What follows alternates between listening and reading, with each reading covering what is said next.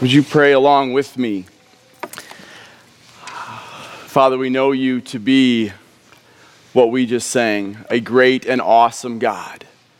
For as high as the heavens are above the earth, so are your ways higher than our ways. And because we know you to be that God, we know that what must be true is the best, safest, perfect place for us is in the center of your will. May we be a people that press on toward that goal. Lord, we look forward to the ministry of your Spirit in this place as he illuminates the word to our hearts by the power that is provided to us through your Son's death for us.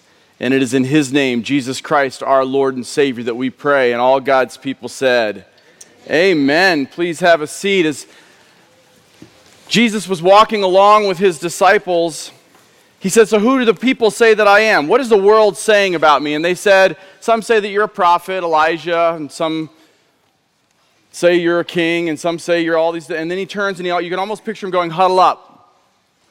And he asks them the question of life, but who do you say that I am? Because what the world says about him doesn't matter. Frankly, what your family says about him doesn't matter. What matters is, who do you say that he is? And does that match up with Scripture? And so Peter pipes up and he says, he finally gets one right, and he says, you are the Christ. You're the Messiah, you're the promised one, you're the Son of the living God. And Jesus pats him on the head, and I'm adding a little to the translation, and says, well done, because the Holy Spirit revealed that to you. But then he says this, and upon this rock, what rock? Peter's profession that all of the promises of God find their yes in the person of Jesus Christ. Upon that rock, I'm going to build my church, and the gates of hell will not prevail against it. So we're in this series called Upon This Rock. And we started out talking about what a disciple is, and then we talked about what a church is supposed to be. And then that moved us into the toolkit proper and how the toolkit lays out, and just as a way for us to get into the Word, to get the Word into us, and to get Him out to other people, as you've already heard great stories about that even this morning. And I loved that time this morning as we worshiped in seeing how He's moving in our midst. And so we talked about the things of God. How do you even determine if someone's interested in talking about God? And we talked about things like the tough questions. Why is there evil? And can we trust the Bible? And we went through that. And then we talked about what is the mission of the church and engaging in the call. What does it look like to go out and engage, as Dan was talking about this morning? And then we moved into things like, well, what is the gospel? What is this story that God has been telling from beginning to end about Jesus? And how has that been revealed in His living and active Word? And we talked about the Word, and we talked about how prayer is our ability to have this ongoing conversation with the Lord. And then last week, Don taught on the power of the Holy Spirit. That He doesn't leave us here, Jesus does not leave us here as orphans, but He sent His Spirit to indwell us. And all of those things kind of come together to this point that we're at today. And that is knowing God's will. Because we need all of those things I just said in our lives in order for us to know what God's will for our lives is. We cannot know the will of God without having the Spirit of God, without being in conversation with God, without being in the Word of God, without knowing what His mission on the planet is. How can we possibly be in His will if we don't know those things? So God has brought us to this place on purpose this morning. Now, if you get nothing else out of the time I have today, get this. It's in the toolkit, so you don't need to write it down. It's in the toolkit. Dan read it. It is the will of God that the Spirit of God take the Word of God and conform the people of God into the image of the Son of God. We're going to read that together. Ready? It is the will of God. Wait, we can do better than that. It is the will of God that the Spirit of God take the Word of God and conform the people of God into the image of the Son of God. That's what God's about on this planet. It's more than that, but it's not less than that. So we're going to talk today about, because you say, okay, that's all great and wonderful, Pastor Doug, but how do I live God's will for me? Because I'm just sitting here today trying to get through this morning. If you had a morning like I did, that might be just all you're here for this morning, is how do I just get through today? And the answer is, how can you do it and bring God's glory? So open your Bibles up to Psalm 32. Psalm 32 is a sequel to one of David's great Psalms, Psalm 51. Psalm 32 was written by David after he writes Psalm 51, which is a psalm of confession. We'll talk more about in a minute. But we're going to look at Psalm 32, and we're going to see how can we live God's will for us. And the first thing we have to recognize, and our first point this morning is, we have to recognize that our sin separates us from God. The gospel starts there, and so David starts there, so we're going to start there. So look at the first point. Our sin separates, and we need to see that. We're going to look at the first 4 verses. He says, "How blessed is he whose transgression is forgiven, whose sin is covered. How blessed is the man to whom the Lord does not impute iniquity, and in whose spirit there is no deceit. When I kept silent about my sin, my body wasted away, through my groaning all day long. For day and night your hand was heavy upon me. My vitality was drained away as with a fever heat of summer." And then there's this little word, hopefully your Bible has it, Selah. You know what Selah means? It can mean pause, stop, refrain. It really means rest. It is this place of peace. It's because this psalm is a song. It was meant to be sung to music. And sometimes the most powerful part of a song is when the music stops for a moment and there's this pause of silence. And you're anticipating what's coming next. Right? And if there were no pauses, imagine music that never had a pause, that it was just one long run-on sentence. It'd be a little bit like my preaching, just really fast, a lot of verbs, a lot of blah, blah, blah, blah, blah, and I don't know what to do with that. Sometimes we just need the pause to see God's greatness. And so David writes this first part, and he says, he starts with how blessed is the forgiveness of God. But then he goes on and he says, "But when I kept silent about my sin, I was in agony." And it brings him to a place of I just got to take a moment. Your translation might have started verse 3 with, instead of the NASB just says, "when I kept silent," the ESV actually does a little better translation. It says, "for when I kept silent." Here's why that's kind of important. Because that "for when I kept silent" connects to the "for" in verse 4. "For when I kept silent about my sin, for day and night your hand was heavy upon me." Why was God's hand heavy upon David? Because he sinned? No, because he didn't confess his sin. And that was what why God's hand was heavy on him. Guys, God cannot bless us. We cannot be in his will if we are in unrepentant sin. Now, guys, I want to be really clear about this, especially if you're fairly new here at Cornerstone, because you probably haven't. I'm not talking. We are all sinners. None of us are grace graduates. Just because we're covered in the blood of Jesus does not stop us from sinning. It does stop sin's power in our lives, and it does keep us from the eternal destruction that we deserve. That's not what I'm talking about here. I'm talking about unconfessed, unrepentant sin. I'm talking about the kind of sin that we all sometimes will have in our lives where we know it's wrong. I know the right thing to do, and to him who does not do it, James tells us, it is sin. I'm talking about that kind of sin when I know I'm not supposed to do something, or I know I'm supposed to do something, and I decide, because God tells me to, and I don't want to do it. And then I continue in that sin and don't take it to the Lord. Guys, God will not bless that. Why won't God bless that? Why won't God bless you in those times of unrepentant sin? Because we'd never leave them. Imagine the teenager who spends, and you don't have to be a teenager to have this be true to you, so I don't mean to bash teenagers, because there are a lot of 30-somethings that are too busy doing this too. You spend all day on Instagram or Snapchat or playing video games, and then your parents come in and go, "Hey, here's a new car." Is that teenager ever going to stop doing that. No. Why would they? Take it away. Let's just say, gentlemen, because football season is going on, you neglect, but church attendance in America drops during the NFL season drastically. So Dad, you spend all NFL season neglecting your church and your family for the NFL season. Is God going to, at the end of that season, go, hey, here's a brand new 64-inch 4K television? Just 'cause. No, why? Because we'd never stop watching football. It's not until we come to him and go, Lord, I know you already see this, but I need to bring it to you. Because it's separating our ability to communicate.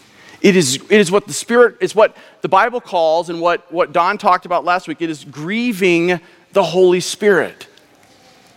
And our interaction with God does not stop. He does not leave us. He does not forsake us. He does not turn his back on us, but our ability to hear his voice diminishes. So how can we be in his will? If to be in his will, we need to hear from him. If our ears are plugged because we have this unconfessed, unrepentant sin in our lives. Isaiah says that our sin has created this separation between us and God in Isaiah 59. Jeremiah says, your sin has robbed you of all these good things. What good things? God's presence is what Jeremiah is talking about. David writes in Psalm 66, if I had cherished or clung to iniquity in my heart, the Lord would not have listened. But guys, this is not just an Old Testament thing. It's not just, well, yeah, but that was before the cross, and now it doesn't really matter because Jesus died. No! 1 John 1, 8 and 9. Right? 1 John 1, 8, it says, if we say we have no sin, we deceive ourselves and the truth is not in us. But verse 9 says, if we confess our sins, he is faithful and just to forgive us our sins and cleanse us of all unrighteousness. But I get ahead of myself. Guys, part of why we don't want to see sin separation is because, one, we like sin. And two, because we don't get grace. We don't understand grace. We don't understand the first part of the psalm, how blessed is he whose transgression is forgiven. We don't understand how in Colossians 2, if you remember in Colossians 2, Paul talks about you were once dead in your sins, but God made you alive together with Christ when he took your sins, put them on his cross, and wiped them clean.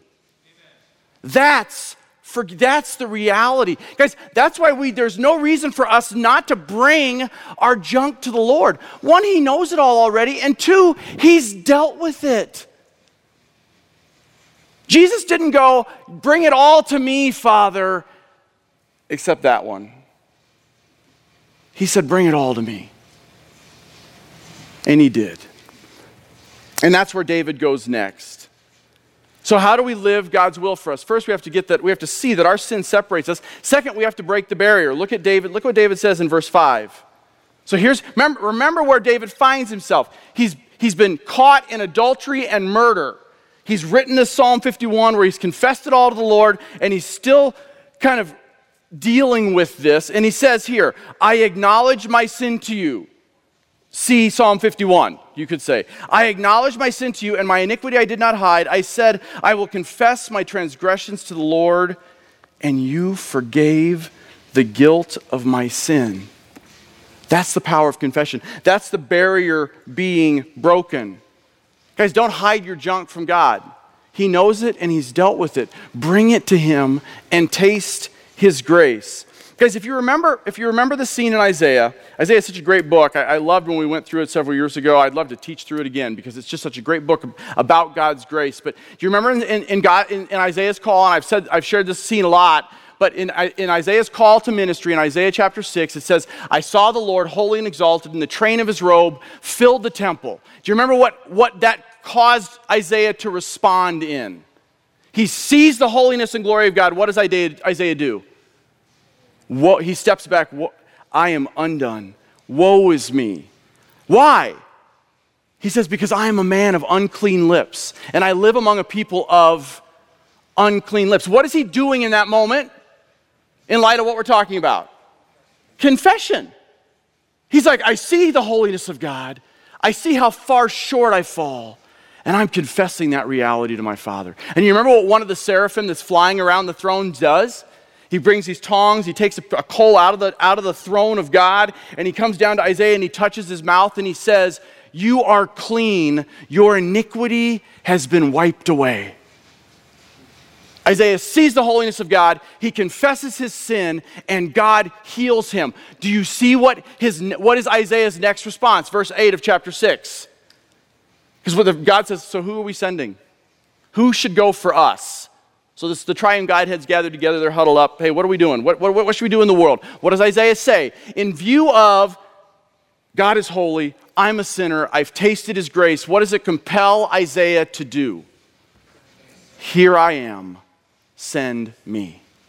Guys, when we taste the grace of God, when we trust him enough to bring our junk to him and really see that his grace is sufficient, it just is. It will compel, and we taste that grace, guys, we will be compelled to go. We can't not go at that point. That's what happened to Isaiah. Guys, I'm not going to have you turn there in the interest of time, but in 1 John, I mentioned 1 John 1, 8, and 9, talks about if we confess our sins, he's faithful and just to forgive us our sins. In the beginning of chapter 2 of 1 John, so 1 John 2, it says, if any of you do sin, meaning we do, John knows that, he sinned too, you have an advocate with the Father. Do you know what's interesting about that? Is the advocate, he's talking about Jesus.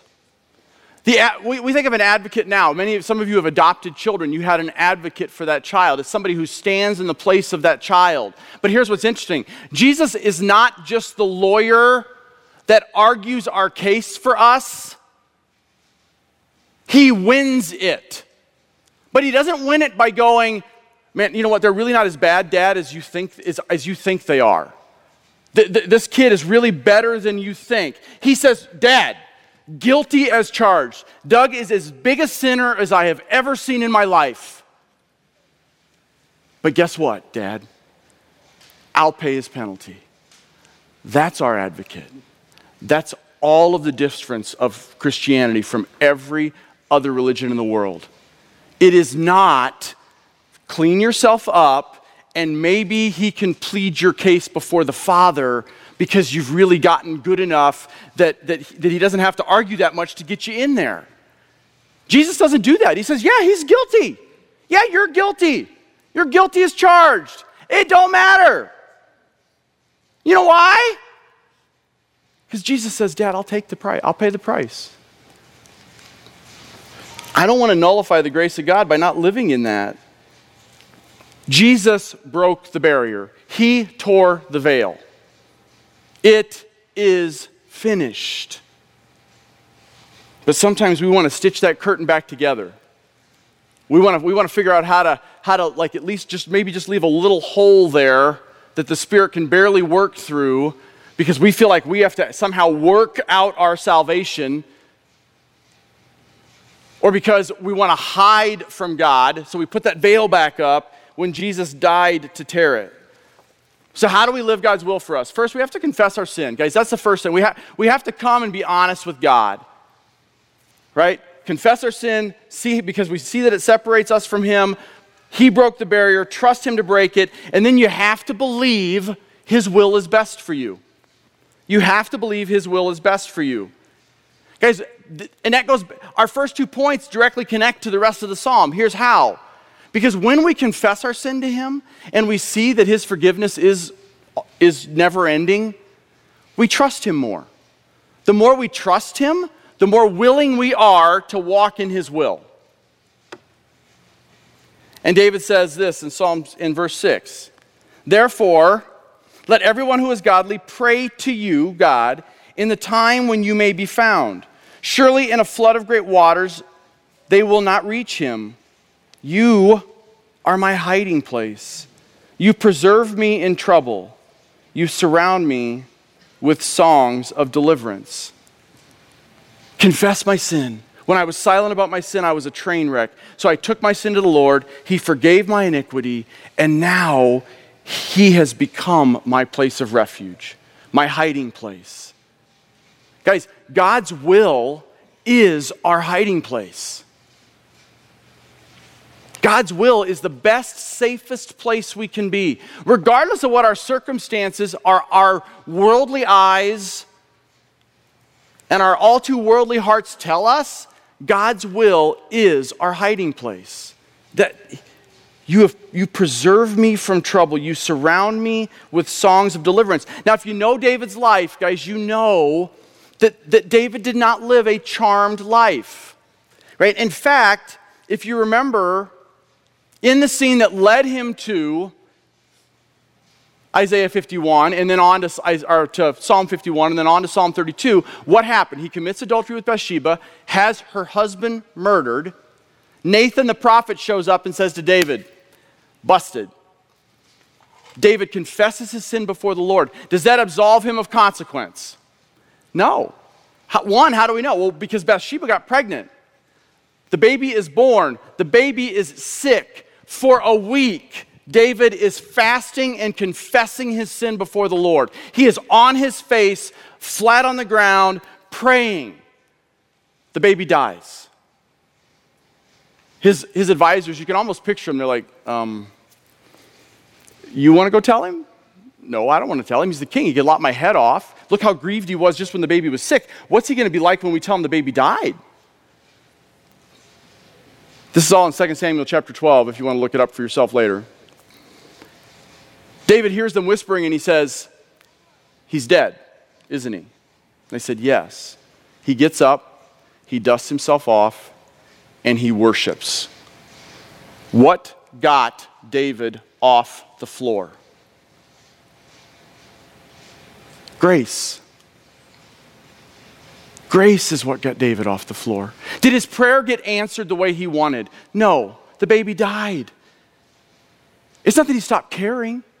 It's that in the midst of all of that, he tasted the grace of God. And guess what? Bathsheba gets pregnant again and gives birth to a son named Solomon. And that son is in the line of Jesus Christ. That's grace, people. In a relationship born in adultery, God says, you know what? That's the line I'm going to have my son come through. That's what got David off the floor. Grace. David's able to write in Psalm 37, delight yourself in the Lord, and he will give you the desires of your heart. He does not mean he will give you what you ask for. Obviously, because God didn't. He means God will get you asking for what God wants you to be asking for. That's what giving you the desires of your heart looks like. When we start asking God for the things that he already wants us to have, we know we get grace. So, how do we live God's will for us? We see that sin separates, we break the barrier, we believe his will is best, and then we trust him to take the next step.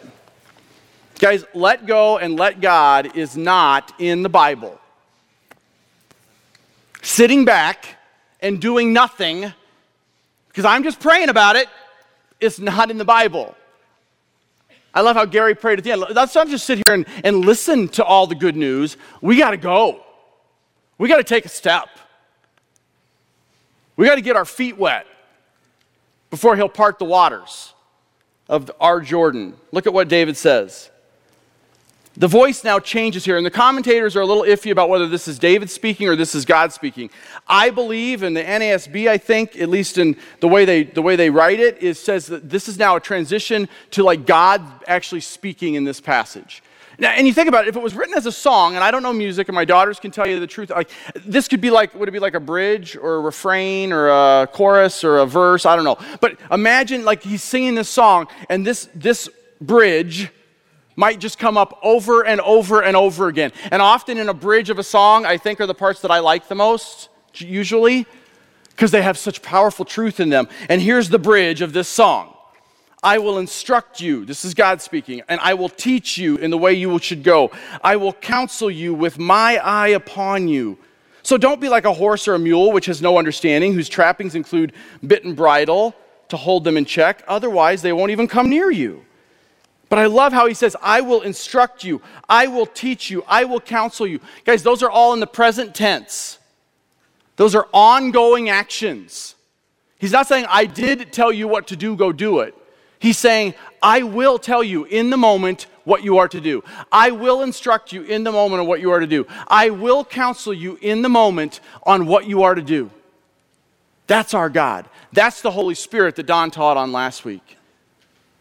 You're reading one of your daily readings in the toolkit last week, Isaiah 30 verse 21. And your eyes will behold your teacher, Jesus. And your ear will hear a word behind you saying, this is the way, walk in it. I think our biggest problem with doing the will of God isn't that we don't know the will of God, it's that we just don't want to do the will of God. We want God to do our will. We don't want to do His will. And so that keeps us from being in His will. And we use as an excuse, well, God's just not showing me what to do. Really? Husbands, love your wives as Christ loved the church. There's something you could do. Just do that while you're waiting for the big stuff. Children, obey your parents, for this is the first commandment with a promise. Just do that before you start worrying about the big stuff. But I think we want to worry about the big stuff. The question becomes, what will bring Him glory? Guys, God's will for your life, and here's the kicker, is His glory, not yours, not mine.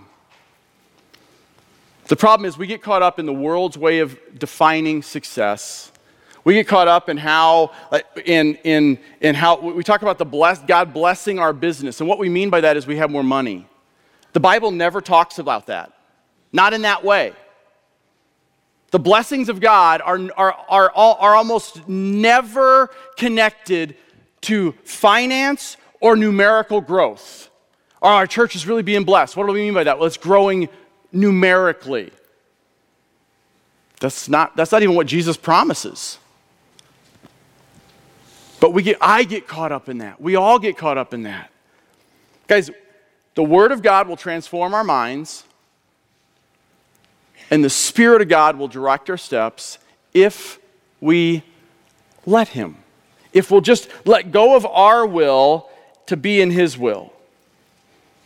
So our last point, where David kind of brings us, how do we live God's will for our lives? The biggest thing we need to do and our biggest struggle is we need to leave the results to Him. We need to take the next step by His Word and by the power of His Spirit, but then we need to leave the results to Him. Look at how he finishes up. Verses 10 and 11. Many are the sorrows of the wicked, but he who trusts in the Lord, loving kindness shall surround him. Be glad in the Lord and rejoice, you righteous ones, and shout for joy, all who are upright of heart. But he who trusts in the Lord. Guys, you could read that. He who lets the Lord lead. He who lets the Lord lead. Look at the blessing of fruit that comes from that. He who lets the Lord lead, loving kindness will surround him. You say, but wait a second, Pastor Doug. I've been doing that, man. I've been here at this church for however many years, and I've been reading and responding, and I don't really feel like I don't feel like my circumstances are very loving kindness of the Lord-ish. Here's the problem, I think. It was what I was alluding to a minute ago. We have completely flipped what the loving kindness of the Lord looks like. So I'm going to take the time. I know we're running over, but I'm going to take the time to share with you the story of a life completely, not perfectly, he was a sinner, completely lived in the will of God. So we can all get a glimpse of what the will of God, what living in the will of God looks like.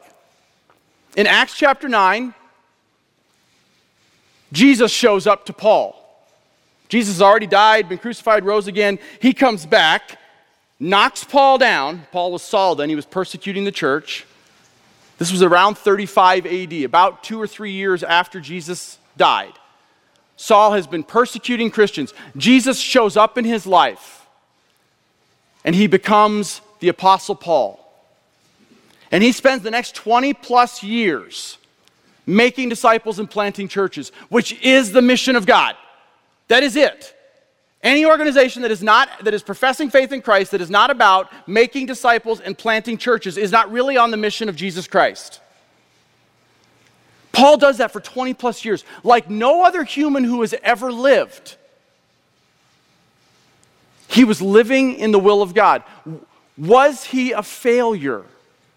No. We wouldn't be here today had Paul not been obedient.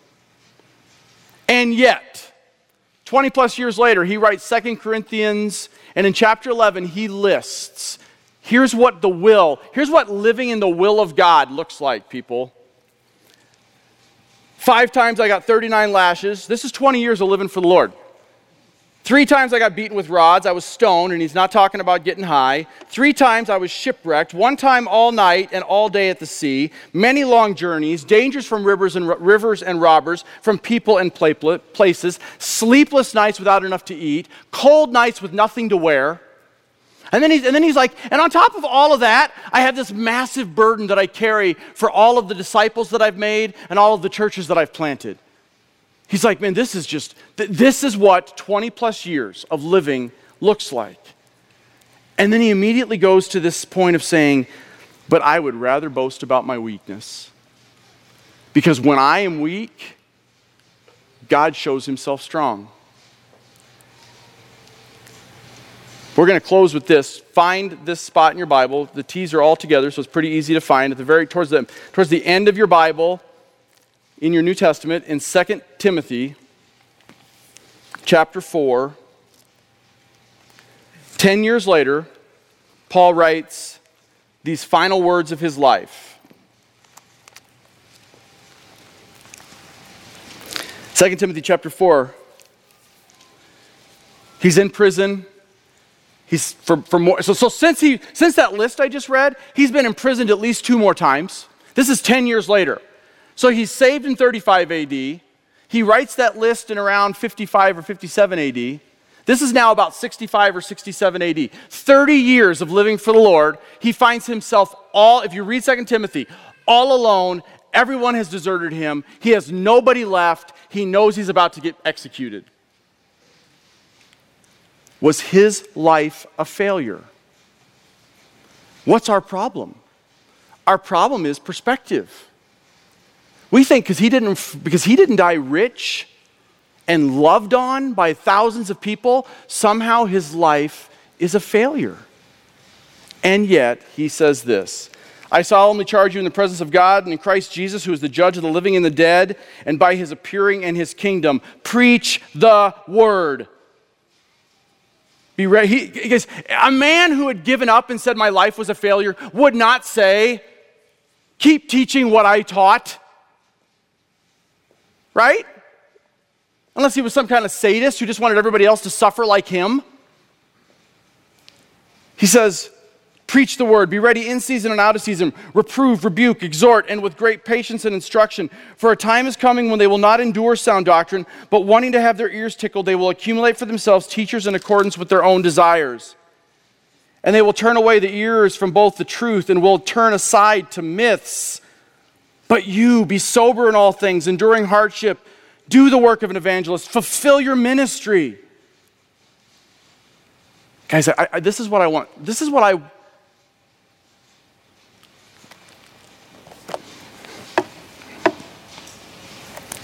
want said of my life when it's my time.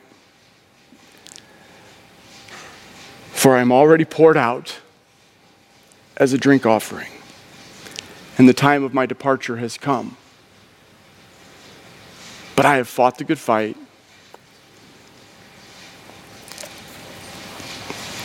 I have finished the race. I have kept the faith. And in the future there is laid up for me the crown of righteousness, which the Lord, the righteous judge, will award to me on that day, and not only to me, but to all those who love his appearing. Guys, as we take a minute and just respond to his word, what you've just heard, I want to ask you, are you living a life truly thankful for his grace, because you've confessed your junk to him and you just see how sufficient and unwavering his gracious love is for you? Are you living a life because of that is, as your first importance, being lived out for his eternal glory?